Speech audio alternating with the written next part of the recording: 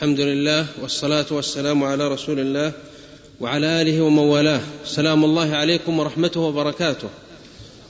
هذا هو الدرس الثاني من سلسلة قصة الرسالة بعنوان عرس النبوة. في المقدمة أقول: أفضل الصلاة والتسليم نزيها لرسولنا الكريم وإمامنا العظيم محمد بن عبد الله صلى الله عليه وسلم. وإن قوما أحبوه لمعذورون، وإن صحابة اتبعوه لمأجورون، وإن جندا نصروه لمشكورون. وأين يقيم الحق إلا في منزله، وأين يسافر الهدى إلا في ركابه، وأين يقوم العدل إلا في محكمته. وإن الحديث عن محمد صلى الله عليه وسلم له أمتع الحديث وأحسنه وأتمه وأكمله. وإن سيرة محمد صلى الله عليه وسلم له أحسن السير وأكرمها وأجلها وأصدقها. فأطلق العبرة مع العبارة، وأرسل الدمعة مع الدعاء، واغسل سريرتك بماء سيرته، وانضح قلبك بنحر هدايته. بارك الله في من أحبه، ونصر الله من نصره، وأكرم الله من أكرمه، وصلى الله وسلم على من صلى عليه وسلم. عرس النبوة. محمد عليه الصلاة والسلام في حديثنا يتزوج كالبشر، ليس ملكا نزل من السماء، بشر يمشي على الأرض، يتزوج كما يتزوج الرجال، يحمل الأطفال، يجوع كما يجوع الناس، يظمأ كما يظمأ الناس. ولله حكمة في أن جعل محمدا صلى الله عليه وسلم يتزوج. ولقد أرسلنا رسلا من قبلك وجعلنا لهم أزواجا وذرية، فليسوا ملائكة لا يتزوجون، لكن من حكمة الله أن يتزوج محمدا صلى الله عليه وسلم ليعيش البيت المسلم، وليكون القدوة والأسوة الحسنة في بناء البيت المسلم، وليحمل الأطفال، وليعطف على الأطفال، وليربي الأبناء صلى الله عليه وسلم، وليرشد الجيل، ولينشئ الناشئة. فمن أين نتعلم سنن الأسرة إذا لم نتعلم من محمد صلى الله عليه وسلم؟ ولو لم يتزوج رسولنا صلى الله عليه وسلم ونحن متزوجون لعمري كيف نربي أطفالنا؟ ولذلك كان حقا وصوابا أن يتزوج رسولنا عليه الصلاة والسلام. فزواجه سنة، وغضبه ورضاه سنة، وسلمه وحربه سنة. كل ما أتى به صلى الله عليه وسلم تشريع، إن هو إلا وحي يوحى علمه شديد القوى. لقد كان لكم في رسول الله أسوة حسنة لمن كان يرجو الله واليوم الآخر وذكر الله كثيرا. ولكن دعونا مع عناصر الدرس. الزوجة الصالحة خديجة بنت خويلد، كيف تم العقد؟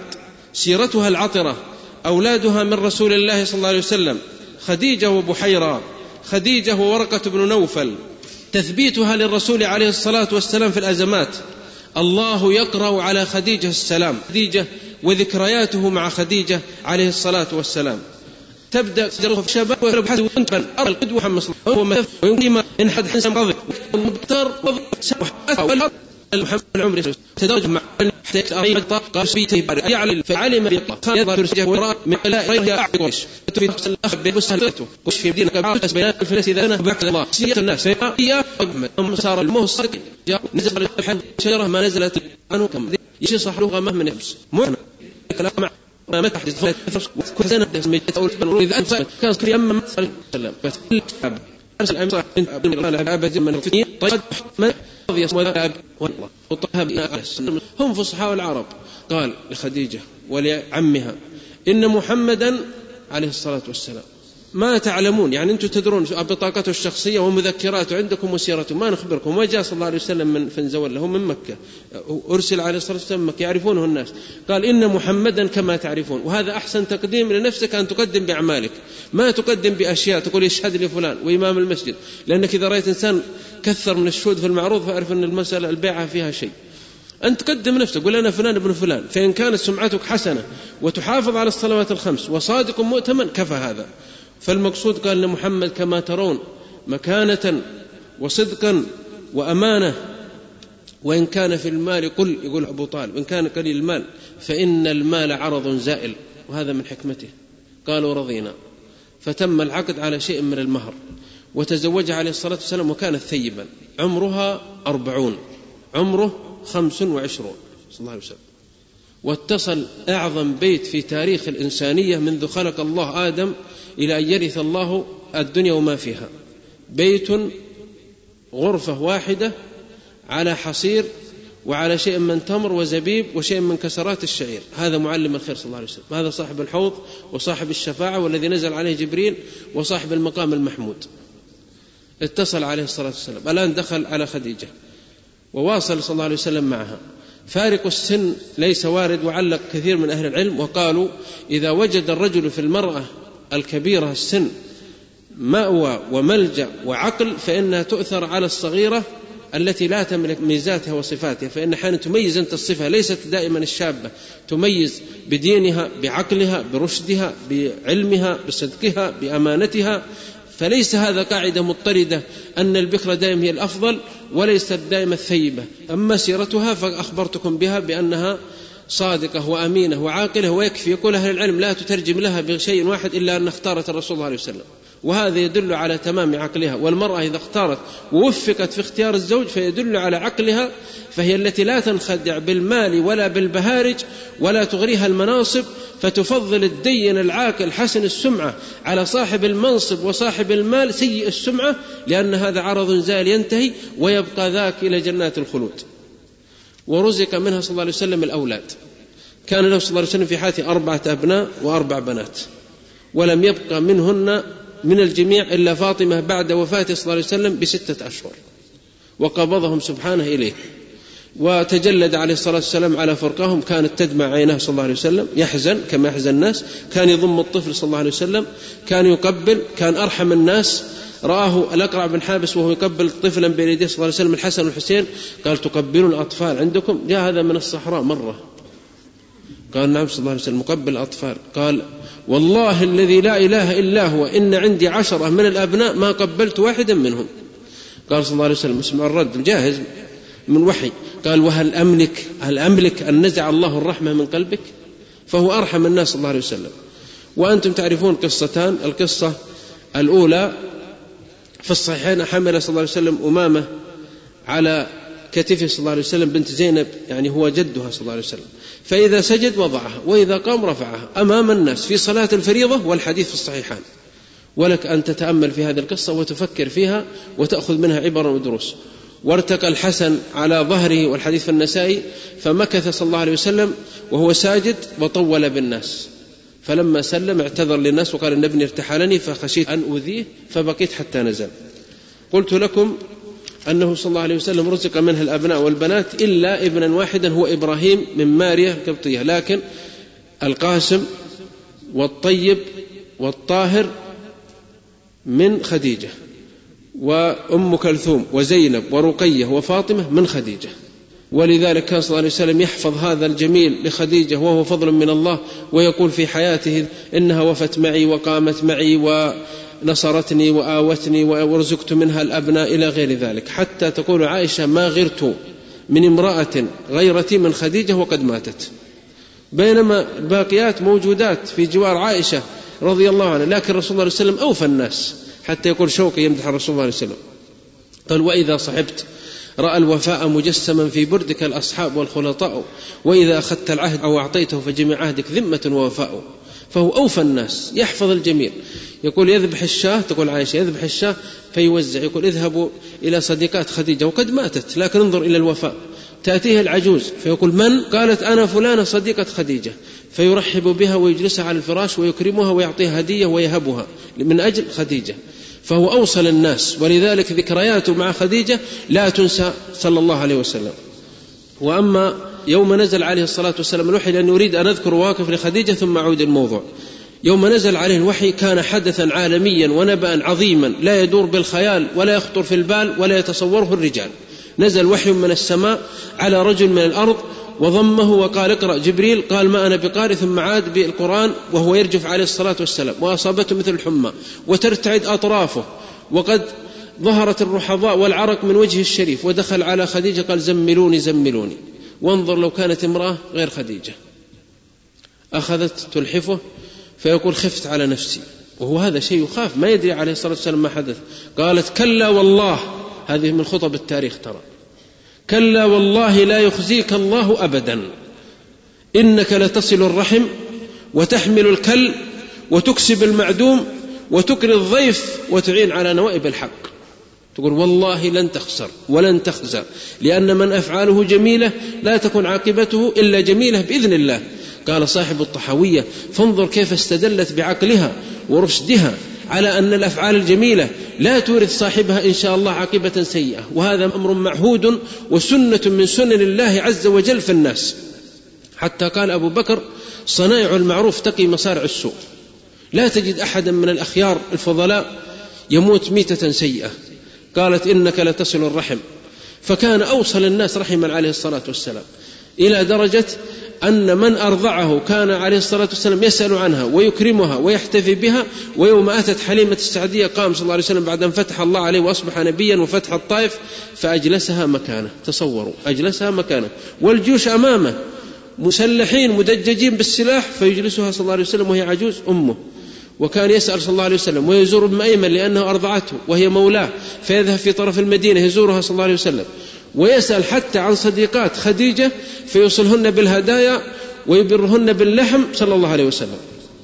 حتى أبو طالب يقول: من صلته لرحمه دخل على أبي طالب قال: يا عم، كلمة أحاج لك بها عند الله، يا عم قل لا إله إلا الله.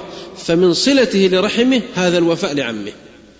قالت: وتحمل الكل، يعني المصائب الكبار والحمول الثقيلة لا يحملها إلا الرجال، ولذلك هو من أولي العزم صلى الله عليه وسلم، وكان يحمل الأحمال التي تنوء بها الجبال، ولا تجد إلا الصبر والسكينة حتى يرتجف الغار بمن فيه. وأبو بكر يرتعد بجانب رسول الله صلى الله عليه وسلم في الغار وقد طوق بالسلاح. قال: يا أبا بكر، ما ظنك باثنين الله ثالثهما. وتكسب المعدوم. قال ابن حجر: إنما سمي الفقير معدوما لأنه أشبه المعدوم الذي لم يحيا، فكأنه لضآلة حاله وقلة ما في يده معدوما من الحياة. كانت تكسبه تعطيه. أعطى صلى الله عليه وسلم كل ما سئل عنه، إلى درجة قال الصحابة: هل تظنون، الآن يتحدثون في مجلس، أن رسول الله عليه وسلم يسأل عن شيء فيمنعه؟ قالوا: ما نظن. قال رجل: أنا أسأله ثوبه الذي عليه، ما وراء الثوب الذي عليه. فتعرض للرسول صلى الله عليه وسلم والحديث الصحيح، قال: يا رسول الله، أسألك بالله أن تعطيني الثوب الذي عليك. فأنظره صلى الله عليه وسلم قليلا ثم ذهب صلى الله عليه وسلم فخلع ثوبه واتزر وأعطاه الثوب. قال الناس: فعل الله بك وفعل. أنت تعلم أن رسول الله عليه وسلم ليس له إلا هذا الثوب جديد وطلبته وأنت تعرف أنه لا يرد. قال: والله ما أردته لنفسي ولكني أردت أن يكون كفنا لي فكان كفنا له. ولذلك هنيئا لمن كان كفن ثوب محمد صلى الله عليه وسلم، وهنيئا لمن مس جلده ثوب الرسول عليه الصلاة والسلام. وكان الصالحون يطلبون أن يكفنوا في آثار الصلاح. ابن المبارك أوصى عبد الله بن مبارك الزاهد العالم العابد المجاهد صاحب عابد الحرمين لو أبصرتنا، حضرته الوفاة قال: كفنوني في ثوب المعلق فإني أقوم فيه الليل. فكفنوا فيه. صلاح الدين الأيوبي الكردي البطل هذا الذي رفع رؤوسنا ورفع شاماتنا وسجل تاريخنا رضي الله عنه وأرضاه وأسكنه فسيح الجنات، لما حضرته الوفاة قال: علي بذاك الغبار اصنعوا منه بلكة، مثل ما قالوا يقول لبنة، وضعوها تحت رأسي فإنه من غبار المعارك، جمع كله من اللامة على رأسي وقيل من الخوذة. فجمعوه وجعلوه لبنة كما ذكر التاريخ ووضعوه تحت رأسه لعل الله أن يرحمه به. فهذا من بركته عليه الصلاة والسلام. قالت: وتقري الضيف. كان صلى الله عليه وسلم لا يرد الضيف، يقدم الكثير والقليل، وليس الضيافة بالتكلف. وصحح الألباني حديثا عن سلمان قال: نهينا عن التكلف، يقول سلمان. وقال صلى الله عليه وسلم: لا خير في من لا يضيف. وصح عنه في الصحيحين أنه قال صلى الله عليه وسلم: من كان يؤمن بالله واليوم الآخر فليكرم ضيفه. فأكرم الناس للضيف هو محمد صلى الله عليه وسلم. كان لا يتكلف لكن لا يرد موجودا ولا يسأل عن مفقود، يقدم ما عنده. حتى أهل الصفة لما جلسوا الفقراء أتى أبو هريرة يقول: كنت آقع بين المنبر وبين بيت رسول الله عليه وسلم من الجوع، فيمر بالرجل فيقرأ علي السورة من القرآن يظن أن بي مس من الجن ووالله ما بل الجوع. فتعرضت لأبي بكر وسألت عن آية فجابني وذهب. يريد ضيفة ما يريد يجيبه في القرآن. قلت: تفضل حياك الله ادخل. قال: فتعرضت للرسول الله عليه وسلم. الآن ما بيسأل الرسول الله عليه وسلم لأن الرسول الله عليه وسلم معلم. فتبسم صلى الله عليه وسلم قال: تعال. وأخذه إلى بيته. قال: فدخل في القصة الطويلة قال عليه بها الصرفة وأسقاهم من اللبن. الشاهد أنه ما رد صلى الله عليه وسلم لا كثير ولا قليل في الضيافة. قال: وتعين على نوائب الحق، يعني إذا نابت نائبة أعان صلى الله عليه وسلم. الإسلام ليس مثاليات في الأذهان وليست متون تحفظ في السطور وفي الصدور ثم لا تطبق في أرض الواقع. إن الذي يتشاغل بحفظ مختصر الزبيدي ليلا ونهارا وهو يسمع الجنائز تمر بجانبه ولا يحضر الصلاة عليها ولا يدعو لها، ويسمع بالمرضى على الأسرة البيضاء ولا يزورهم، ويسمع بالفقراء وهم يطرحون على الأرصفة فلا يواسيهم، ويسمع بالمنكوبين في بلاد العالم ولا يقف معهم، إنه اتخذ العلم تلاوة فقط. لأن العلم إذا ما تحول إلى نماذج في حياة الناس كما فعل الفضلاء الذين شاهدناهم من العلماء البررة وسمعنا أخبارهم، فإنه يصبح عبا على صاحبه. فكان صلى الله عليه وسلم يعين على نوائب الحق، يعود المريض، يقف مع البائس، ينجد المنكوب عليه الصلاة والسلام، بل هو أبو المساكين عليه الصلاة والسلام بالإطلاق. وهنا درس عظيم وهو تثبيت خديجة، وقلت لكم في ذلك لكن أقف وقفة، أنه مما عانى الرسول عليه الصلاة والسلام على رسالته في تلك الفترة الحاسمة، وهي أشد وأفظع فترة مر بها صلى الله عليه وسلم، فترة الأذى، فترة التكذيب، فترة التهم، فترة الصد، فترة الإيذاء، كل الإيذاء وقفت معه خديجة. والغربيون يقولون وراء كل عظيم عظيمة، وهذا مثل حق إذا وضع في مجراه الصحيح وفي سياقه الراشد. فالرسول صلى الله عليه وسلم في الحقيقة أنه وقفت معه رضي الله عنها وأرضاها موقفا لا ينسى، ولذلك نسأل الله أن يكافئها وأن يجزيها عنا خير الجزاء، فإنها وقفت معه في الأزمات والكوارث موقفا لن تقف أي قبيلة ولا أي رجل. ومن المكافآت يقول الشيخ ابن تيمية إن الله غفور شكور، يشرح هذه الآية غفور شكور، هذا يسمى التذيل في القرآن. قال غفور فإن الله عز وجل يغفر الذنب لمن استغفره، وشكور فإن الله عز وجل يشكر من شكره.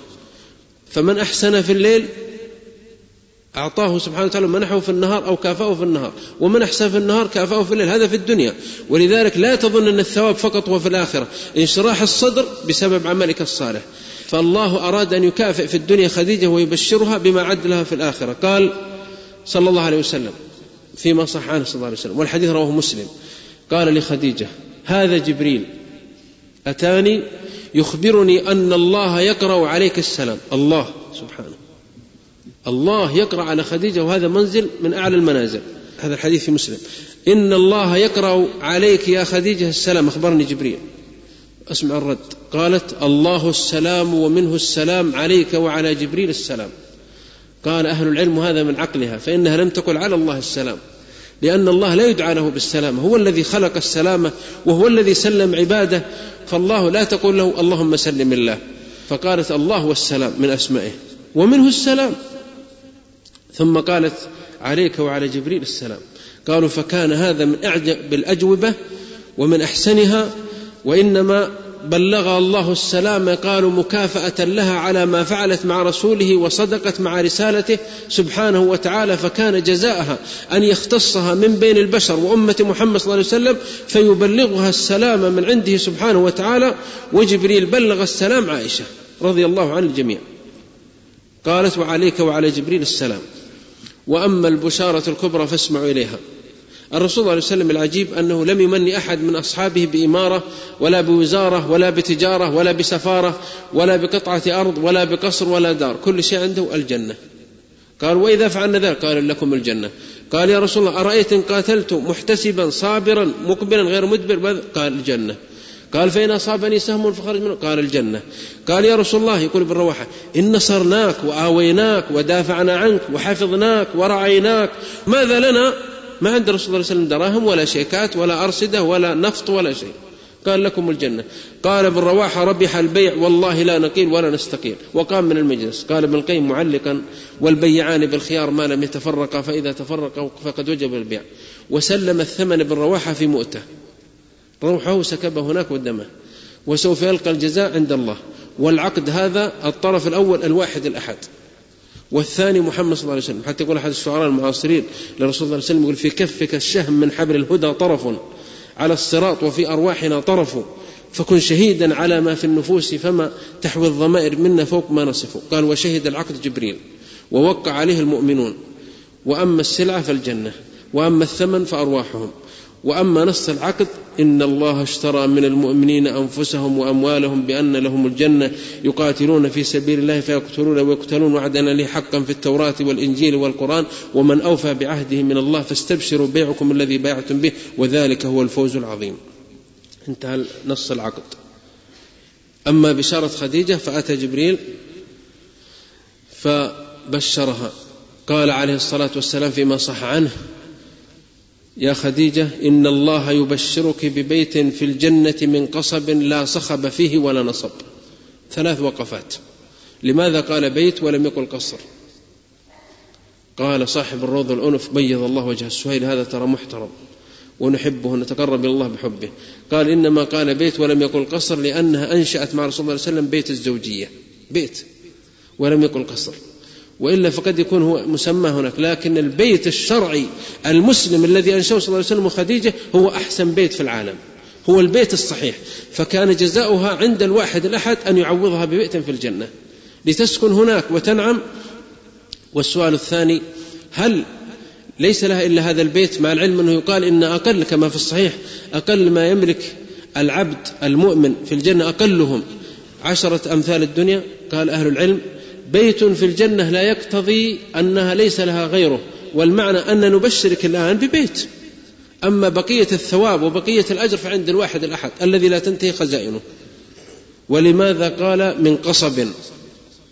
اختيار اللفظ، ولا بد أن نأخذ نستنبط، نقع على درر ألفاظ الرسول صلى الله عليه وسلم ونستنبط سيرته وكلامه.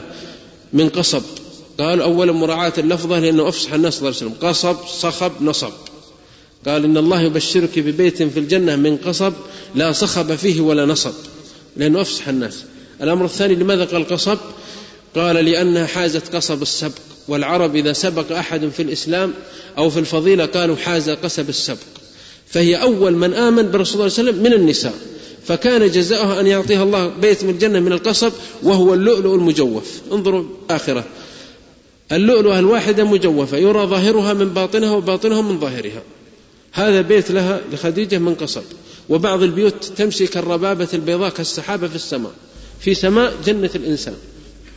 قال من قصب لأنها حازت قصب السبق.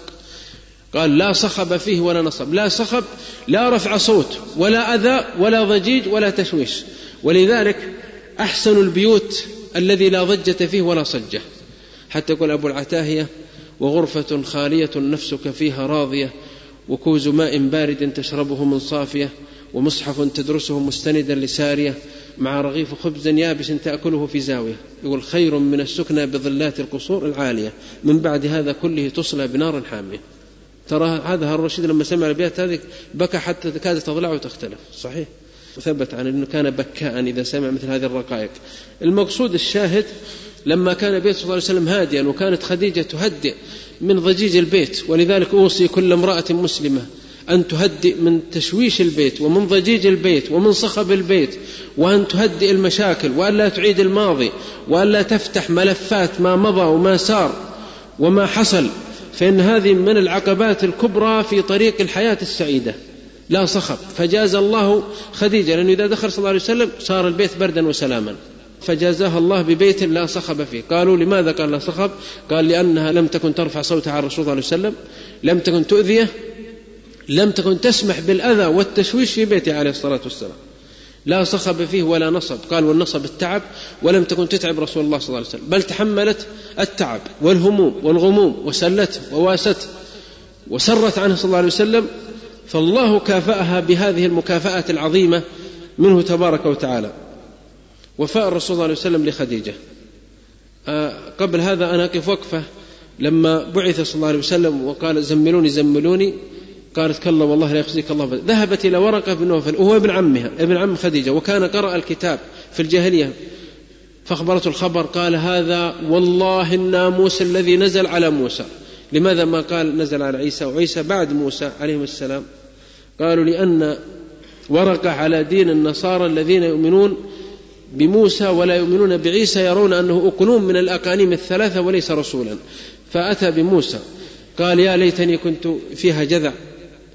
وذهب رسول الله صلى الله عليه وسلم وسلاه ورقه، أصبح شيخا كبيرا، وقال: هذا الناموس الذي نزل على موسى، هذا الوحي يعني نزل عليك، هذه الرسالة يعني. ثم أقسم للرسول صلى الله عليه وسلم لا تكذبنه يعني كذب قومه، ولا تؤذينه ولا تخرجنه.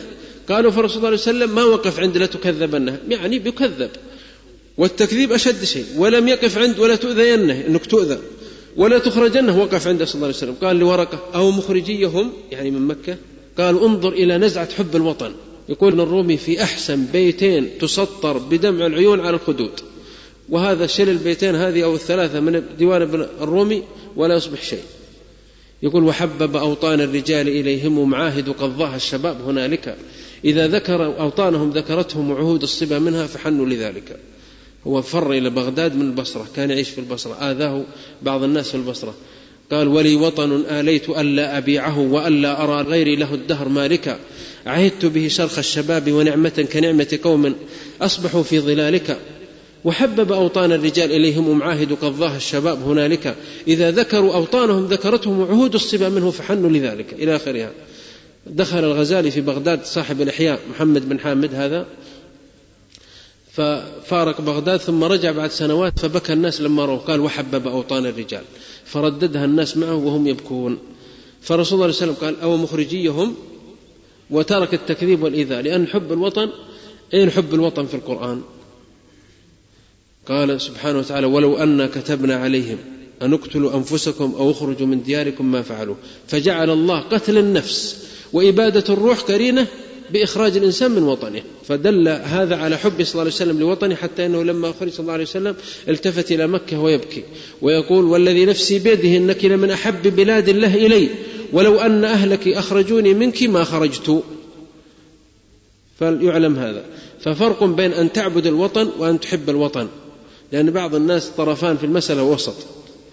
وفاء الرسول صلى الله عليه وسلم لخديجة بعدما توفيت لم يقطع صلى الله عليه وسلم ذكرها، الصدقة عنها، البر لها. فمن كانت لديها زوجة صالحة ففارقها عن سبب شرعي أو ماتت عنه، فإن من الوفاء حفظ الوفاء لها وحفظ سرها والترحم عليها إن ماتت، والاستغفار لها إذا كانت من الصالحات الدينات اللواتي كن معه في راحة وكن يواسينه ويسلينه. أما غيرهن فعسى الله يعفو، يعني راسا براس. أنا رأيت بعض المشايخ أخبرنا قال قام أحد الوعاظ في مسجد قال ابشروا وبشروا ما يسركم أن الله عز وجل يقرن بين الإنسان وزوجته في الجنة. مدري كيف جاء، لأن ما في أحاديث صريحة، لكن في عموميات من الأدلة، منها والذين آمنوا واتبعتهم ذريتهم بإيمان ألحقنا بهم ذريتهم. قال ابشر أن الله يلحق الإنسان بزوجته. قال واحد الله المستعان عذبتنا وبهذلتنا في الدنيا وبتلحقنا في الجنة. وبعض الناس ما يريد الفكة من هنا، حتى بعضهم يقول والله إني دخلت في زحمة في الحرم وإن ضاع زوجتي وإني فرحت يوم أول ما زوجت يوم ضاعت. فأنتم لابد يعني تأخذون صحيح، ومن عاش عرف. فالرسول صلى الله عليه وسلم هو أوفى الناس عليه الصلاة والسلام، حتى يقول كان له أصدقاء في الجاهلية لما أتوا يسلموا بايع واحد منهم اسمه السائب بن يزيد، قال يا رسول الله ما عرفتني؟ وتبايعوا وياه مرة واحدة. قال عرفتك أنت لا تماري ولا تداري. يقول صلى الله عليه وسلم يقول عرفتك، يقول حتى في البيع ما تماري ولا تماكس الإنسان ولا تضيقه. فانظر كيف حفظ العهد صلى الله عليه وسلم. الدروس والعبر من هذا الزواج المبارك مر بعضها، ولكن البسط في الدروس غير سياق القصة. السمعة الحسنة وأثرها في القبول عند الناس. إن من أعظم ما يمنحه الله العبد في الحياة الدنيا أن يكون له سمعة حسنة، وهي لا تسرى بالذهب ولا بالفضة ولا بالقصور ولا بالدور. حتى إن الأنبياء عليهم الصلاة والسلام سألوا الله السمعة الحسنة. إبراهيم يقول عليه السلام وجعل لي لسان صدق في الآخرين. اللسان الصدق وشو؟ الثناء، وهي عاجل بشرى المؤمن. وعند مسلم في الصحيح أن أبا ذر يقول يا رسول الله أحدنا يعمل العمل ثم يثنى عليه. أنت تعمل العمل لوجه الله، يعني ما تريد ثناء الناس، تتصدق، تنفق، تقوم في جمعية، تلقي مواعظ، تلقي دروس، تؤلف كتب، فيثنى عليك. هل يذم الإنسان يعني معنا؟ قال صلى الله عليه وسلم تلك عاجل بشرى المؤمن. فعاجل بشرى المؤمن الثناء الحسن. فإذا رأيت الناس يثنون على رجل فاعلم أنه عند الله محمود، لأن الألسنة ما تتتابع على الثناء إلا لشيء أراده الله. قال البخاري في الصحيح باب المقه من الله، يعني الحب من الله، ثم ساق حديث إذا حب الله عبدا قال جبريل يحب فلانا، الحديث وأنتم تعرفونه. فالصيت الحسن من الله، هذا نص حديث أيضا حسن. ومن أثنى عليه المسلمون خيرا فهو عند الله خير، ومن أثنى عليه شرا فهو عند الله شرير، نعوذ بالله من الشر. وحديث الجنازة صحيح، هذه أثنوا عليها خيرا فقلت وجبت لها الجنة، وهذه أثنوا عليها شرا فقلت وجبت لها النار. فقصدي أن السمعة الحسنة ترى تقطع لك من المسافات والقبول وتريحك حتى في أمور الدنيا. تأتي وانت حسن السمعة تخطب قالوا حياك الله وبياك، أهلا وسهلا ومرحبا، وفرحوا وكأنك أنت الذي يزوجهم. تذهب تريد الضيافة رحبوا بك ووجدت ضيافة. تشفع في دائرة حكومية تريد عملا تريد وظيفة، تشفع في قصاص وفي رقاب، تتسهل أمامك بالسمعة الحسنة وتوفيق الباري. أما صاحب السمعة السيئة فالأبواب مغلقة، يعتذرون أمامه 20 عذرا. فأحسن ما بينك وبين الله يحسن ما بينك وبين الناس، وعامل معه ليتلو عليك الألسنة بالثناء والدعاء. قال ابن الجوزي هنيئا لمن نام والأعين سهرانة تدعو له، وويل لمن نام والألسنة تلعنه. لأن بعض الناس ينام والناس يدعون له في المجالس ويذكرونه بخير بسبب ما قدم وما أحسن، وبسبب حسن تواضعه وأخلاقه ورقته وفضله، وآخر يلعن بالألسنة لعنا بسبب الإيذاء. فنسأل الله أن يصفي من أخلاقنا ما صعب وما عسر، وأن يهذبنا بالوحي، وأن يردنا إليه ردا جميلا.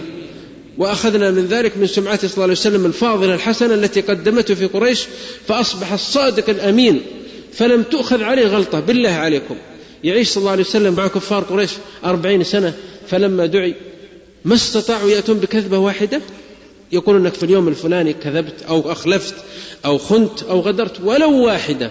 2 فارق السن لا أثر له إذا حصلت مودة.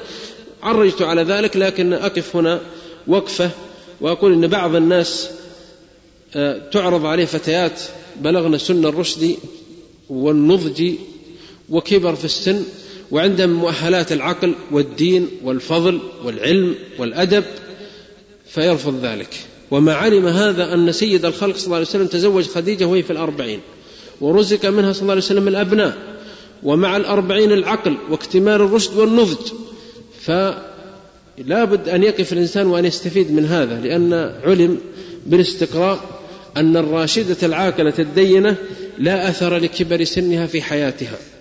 3 قلت لكم في ذلك الزواج بالثيب إذا كان لها مزايا، وأن الجمال ليس على إطلاقه، مع أن خديجة كانت جميلة رضي الله عنها وأرضاها، لكن محمد صلى الله عليه وسلم وهو أجمل شاب في مكة وأعطر شاب وأصدق شاب وأوفى شاب وأحسن الشباب نسبا، ولم يبحث عن أجمل فتاة، بل عرض عليه الصلاة والسلام. يقول كفار قريش أتوا إليه إن تريد زوجة بحثنا لك عن أجمل زوجة فينا فزوجناك، إن تريد ملكا ملكناك، إن تريد مالا أعطيناك حتى تكون أغنى الناس. اسمع الرد الحاسم. حتى ذكر بعض الشعراء في القصائد قال والذي نفسي بيده لو وضعتم الشمس في يميني والقمر في يساري على أن أترك هذا الأمر ما تركته وأهلك دونه، كما يروى عنه صلى الله عليه وسلم. فصارت كلمته في التاريخ حاسمة، ومع ذلك رفض كل هذه البهارج عليه الصلاة والسلام والزخارف، واختار هذه المرأة التي سبق أن تزوجت وثيب وكبيرة في السن ففضلها. فلما علم الله عز وجل أنه أرادها لعقلها وما فيها من خير جعلها أحسن امرأة وأعقل امرأة وأثبت امرأة، واستفاد واكتسب صلى الله عليه وسلم منها مواقف من التضحية والفداء والصدق في أيام الشدة والمعاناة والأزمات. ومن ترك لله شيئا عوضه الله بخير منه. ويوجد في الناس من آثر الجميلة على قلة دينها، فكانت النتيجة إما انفصال أو أمور لا تحمد، ولم يبنى البيت الصحيح. ورأينا من اختار العاقلة الدون في الجمال والأقل في المال، فعاش البيت سعيدا ورزق منه الذرية الطيبة. فاجعل المقاييس عندك مقاييس إيمانية، مقاييس الأدب والدين والعقل، ولا تغتر بالظاهر وبالزخارف التي تنتهي وبالتلميع الذي يسقط عند أول امتحان. نقف الوقفة الرابعة، بشرية الرسول عليه الصلاة والسلام. هنا لم يرسل الله صلى الله عليه وسلم محمدا. أولا محمد ليس إله، الإله الواحد الأحد وحده.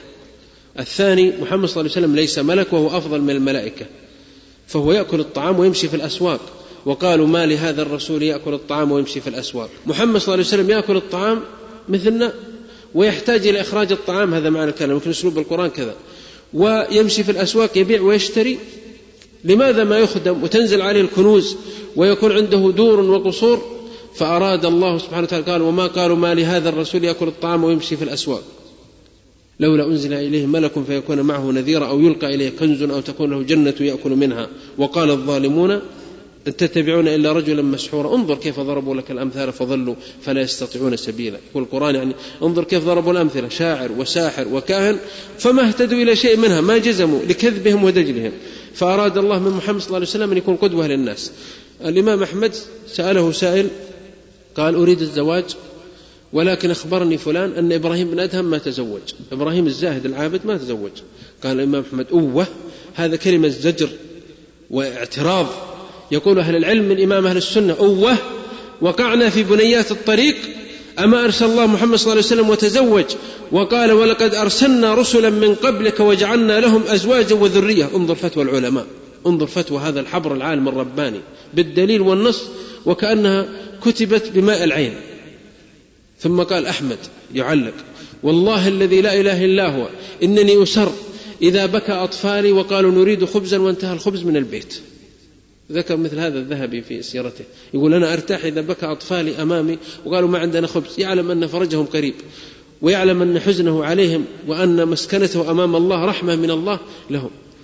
حتى أن عائشة لما دخلت امرأة إلى عائشة تطلبها فموجت عائشة إلا عنبة، وعند المرأة المسكينة الضعيفة بنتان، فأعطتها عائشة عنبة، حبة عنبة ما وجدت شيء، قالت فأخذت العنبة فقسمتها بين بنتيها، فأخبرت الرسول صلى الله عليه وسلم قال: إن الله رحم هذه برحمتها لبنتيها. فتربيتك لأطفالك ومعاناتك معهم واحتساب من يذهب إلى الله منهم درجات عظمى وشفاعة كبرى عند الواحد الأحد. حتى المرأة إذا قدمت طفلين كان لها حجاب من النار، وصح في حديث: وواحدا، فمن قدمت واحدا من أطفالها واحتسبته عند الله كان شافعا مشفعا بإذن الله لها، ففرطك على الحوض. ولذلك قال أحد الصحابة لرجل يقول: تركت الزواج وأريد أتبتر، قال: أخطأت، بل اطلب الزواج والذرية. حتى قال البخاري في الصحيح في كتاب الجهاد: باب من طلب الولد للجهاد. ثم أتى بحديث سليمان: لأمرن أو لأطوفن الليلة على 100 امرأة كلهن يلدن مجاهدا في سبيل الله، يقول سليمان، ولم يقل إن شاء الله، فلم يقل إن شاء الله، فما ولدت إلا امرأة طفلا مشلولا ألقينا على كرسيه جسدا ثم أناب. فالبخاري لذكائه ولموعه استدل بهذا أن سليمان أراد أن يكون مجاهد في سبيل الله. فأنت تتزوج لأنه قد يخرج من صلبك عالما من العلماء ومجدد من المجددين ومجاهد من المجاهدين، وابن يحمل اسمك ويدعو لك في الصلوات ويتصدق عنك ويبني وراءك المساجد ويجاهد، وإن مات احتسبته وكان فرطك على الحوض. فهنيئا لمن وجد يوم القيامة أطفال وأولاد يأخذون بيده يدخلونه الجنة، وهنيئا لمن قدم. فهذا من سر أن رسول الله صلى الله عليه وسلم تزوج عليه الصلاة والسلام، لأن بعض الغربيين كتبوا كتبا شنيعة سوداء سواد مبادئهم قبيحة قبح سرائرهم لعنهم الله، ينالون هذا المقام الشريف. فرد علماء الإسلام ومفكرين منهم سيد حواء ومنهم كثير من المشايخ والعلماء ومنهم سماحة الشيخ عبد العزيز بن باز في فتاويه، وأخبر الرسول صلى الله عليه وسلم لما تزوج الحكمة أرادها الله، فهو تزوج الأرامل، لم يتزوج إلا بكرا واحدة، ولم يكن يحرص على الجمال صلى الله عليه وسلم، ولم يكن صاحب متع، بل ما كان يشبع من خبز الشعير. تزوجهم صلى الله عليه وسلم ليبلغ سنته للناس وتعاليمه البشرية لعالم النساء. من يبلغ عالم النساء لو لم يتزوج عليه الصلاة والسلام؟ من يخبرنا بحياته الخاصة في بيته لو لم يتزوج 9 نساء عليه الصلاة والسلام؟ أحاديث البيت، أحاديث المرأة ما بلغنا إياها إلا نساء الرسول عليه الصلاة والسلام. الخامس المرأة العظيمة. قلنا لكم، وأنا أردت أن يكون هذا الموضوع عن خديجة وموضوع المرأة في البيت وتربية البيت، لئلا ندخل في موضوع آخر موضوع السيرة فيتشتت من الحال.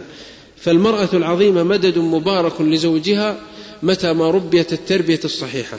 والتربية الصحيحة تبدأ من بيت الرجل لتربية بناته، أن يعتني بالواحدة منها، لأنه يعلم أنها سوف تكون امرأة المستقبل وسوف تبني بيتا. وإن من الغش ترك الأطفال على سجاياهم بدون تقويم وبدون تربية، فتخرج البنت ويخرج الولد عاقين فاشلين في الحياة. إن الذي يظن أن أدبه لأطفاله وبناته معيق إنما هو واهم فيما قال، بل الأدب الشرعي والقيام على الأهل والرقابة الشرعية مطلب شرعي في وقت الهجوم على المرأة واكتساح عالم المرأة والدخول من دنيا المرأة في تحطيم مبادئنا وأخلاقنا وما عندنا من قيم أتى بها رسولنا عليه الصلاة والسلام. السادس المبادرة بالزواج في سن الشباب. يؤخذ من هذه القصة كما أسلفنا المبادرة بالزواج في سن الشباب، وهذه سنة من سننه عليه الصلاة والسلام. وقد دعا فيما صح عنه عليه الصلاة والسلام الشباب فقال: يا معشر الشباب من استطاع منكم الباءة فليتزوج فإنه أغض للبصر وأحسن الفرج، ومن لم يستطع فعليه بالصوم فإنه له وجاء. ومن فوائد المبادرة تقوى الله سبحانه وتعالى وإقامة البيت المسلم واستثمار زهرة العمر وشباب العمر، لأن ابن الشيبة للشيخوخة وابن الشيخوخة للخراب والفناء، فكان حق أن نبادر. وأما المعوقات أو التي جعلها التربويون أمامنا كأنها أرصدة من النصوص هذه لا صحة لها، كقول بعضهم قتل العلم بين أفخاذ النساء، هذه كلمة مردها كثير من العلماء الفضلاء، بل أهل العلم وأهل الدعوة والصحابة تزوجوا وهم في سن الشباب فأثمروا وأنتجوا وكان لهم ذرية وكانوا أكثر الناس إنتاجا وإبداعا وتأثيرا وجهادا ودعوة، فهذا ليس بصحيح. أمر آخر يقول الرزق لابد تؤمن رزقك، فلا يؤمن الرزق إلا الواحد الأحد، وقد تأتي هذه المرأة بالخير ويكون رزقها أكثر من رزقك وتدخل عليك بالأمن والسكينة والسرور. الثالث تأمين المستقبل في وظيفة، لا، من تأمين المستقبل تأمين الزوجة الصالحة، والله يرزق سبحانه وتعالى وليترك عباده هملا. ثم التكسب بالتجارة وطلب الرزق، من سيرته صلى الله عليه وسلم مع خديجة فإنه ذهب للتجارة صلى الله عليه وسلم.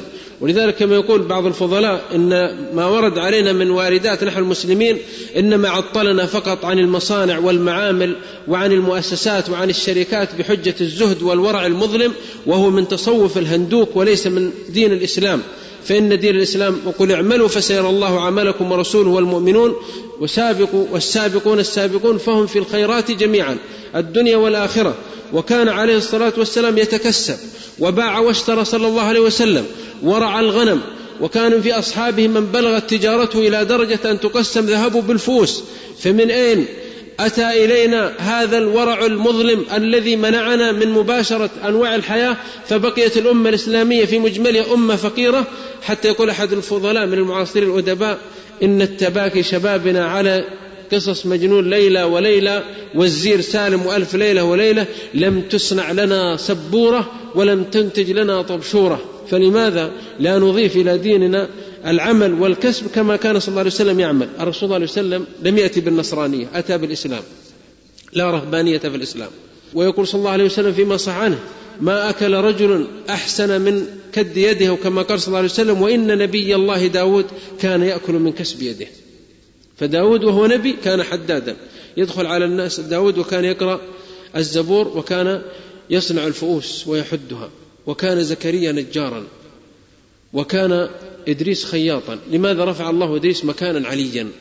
قالوا كان خياطا، إذا أدخل الإبرة لا يخرجها حتى يقول سبحان الله والحمد لله ولا إله إلا الله والله أكبر ثم يخرجها، ثم يدخلها يقول سبحان الله والحمد لله ولا إله إلا الله أكبر ثم يخرجها. فديننا يدعو على ذلك، حتى أن فيه مفتاح النجاح كتاب يقولون كان علماؤنا أكثرهم أهل مهن. الفراء كان يدبغ الفر النحوي الشهير العابد الزاهد هذا، والزجاج كان له زجاج يسلخها ويبيعها، وأبو حنيفة كان له بز، وفلان كان يبيع في الأقمشة، وأبو بكر رضي الله عنه كان يبيع في الإبل وباع في الغنم رضي الله عنه. فالصحابة كانوا أهل مهن وأهل تجارة وأهل حرفة، فالواجب أن نفهم الدين فهما من مصدره الصحيح، ليس الفهم الصوفي الذي غبش على تصورنا فلم نفهم ديننا كما ينبغي، وجمعنا من الحديث الضعيفة والموضوعة ما جعل الزهد عندنا ينزوي الإنسان ويلبس ثيابا مقطعة ويصبح عالم زمانه أو زاهد زمانه لتشار إليه بالأصابع، ثم يمر على قصور الأغنياء ودورهم ويقول أريد الزواج ساعدوني بارك الله فيكم، وإذا ذهب إلى بيته قال هذه أموال حرام، وإذا نظر إلى عماراتهم قال اللهم لا عيش إلا عيش الآخرة. طيب أجل لا تطلبهم في الزواج ولا تسألهم، فلا أقول هذا، لكن أم الذي وقعت عليه كارثة أو وقع عليه دين وما استطاع سداده أو أصيب بجائحة مالية فهذا معذور وقد وقع عند الصحابة. لكن الذي يعيش البطالة والعطالة بحجة أن الدين فقط في المسجد وأنه فقط ملازمة مصحف ويترك العمل، الكسب. وقد ورد في حديث حسنه بعض أهل العلم أن الرسول صلى الله عليه وسلم أعطى رجلا قدوما مثل الفأس وقال اذهب واحتطب لا أراك، فذهب 15 يوما وأتى واحتطب وباع، فلما رآه نظر صلى الله عليه وسلم في يده قال إن هذه اليد يد يحبها الله، أصبح فيها شدوخ وأصبح فيها شروب من العمل والكد. وورد في سيرة عمر وقد أثبت أهل السير أنه دخل المسجد فإذا شباب ما شاء الله جلسوا من الصباح إلى الظهر جالسين في المسجد ويتحرون وجبة الفطور من الجيران والغداء من الجيران، لكن مع عمر بن الخطاب. أصل اضحك على غير عمر.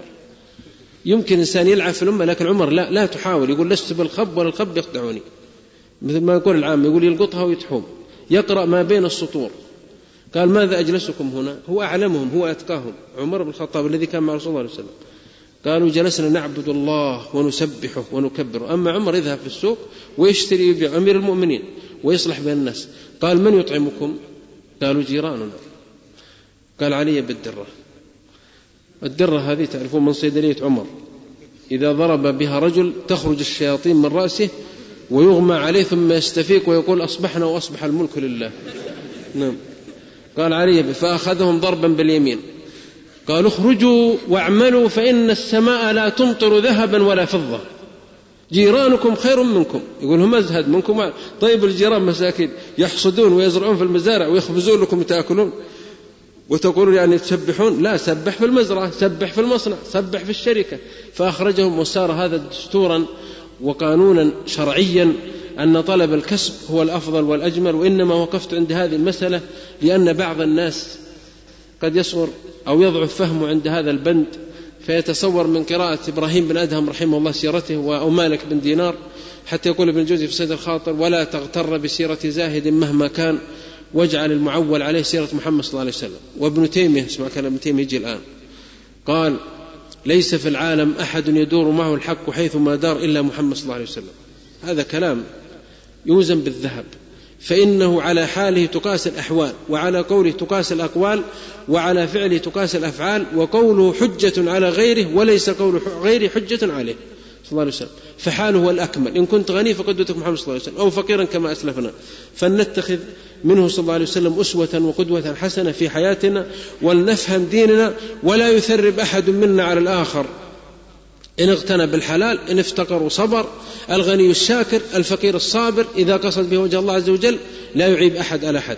وأرجوكم في الاجتهادات الشخصية لا يعنف أحدنا على الآخر، فإن الصحابة اختلفوا في فروع المسائل وما هجر أحدهم الآخر وما عاتبه وما غضب عليه وما خاصمه، في مثل ما ترون الآن. لأن بعض الإخوة يقول يعني التصوير كذا، أخبرتهم بفتوى سماحة الشيخ وقد أفتاني مباشرة أنا والشيخ الدكتور سعيد المسفر، ونقلت لكم وأخبرتكم أن هذا يستفاد من العالم الإسلامي وتنقل إلى غيركم، فلا يثرب. وإن كان أحد لا يرضى ذلك فذمته بارية، لأنه غضب يعني ما رضي، لكن ما يريد أن الجميع يتبعون رأيه هو فليس بنبي. نبينا محمد صلى الله عليه وسلم والشرع يحتمل، وإذا أفتينا بعالم ورأينا المصلحة ورأينا أن هناك لا نكثر من التحريم فلا حرج في المسألة. بارك الله فيكم. أيها الإخوة الفضلاء، أسأل الله عز وجل يتقبل مني ومنكم، وأن يهدينا وإياكم سواء السبيل، وأن يحفظنا بحفظه، وأسأل الله أن يصلح ولاة أمور المسلمين ولاة أمورنا، وأن يهديهم سواء السبيل. سبحانك اللهم بحمدك، أشهد أن لا إله إلا أنت، أستغفرك وأتوب إليك، وصلى الله وسلم على رسوله ومن والاه. أسخى من البحر بل أرسى من العلم، أصفى من الشمس في نطق وموعظة، أمضى من السيف في حكم وفي حكم، أغر تشرق من عينيه ملحمة من الضياء لتجلو الظلم والظلم. وتقبلوا تحيات إخوانكم بمؤسسة اليقين للإنتاج الإعلامي والتوزيع.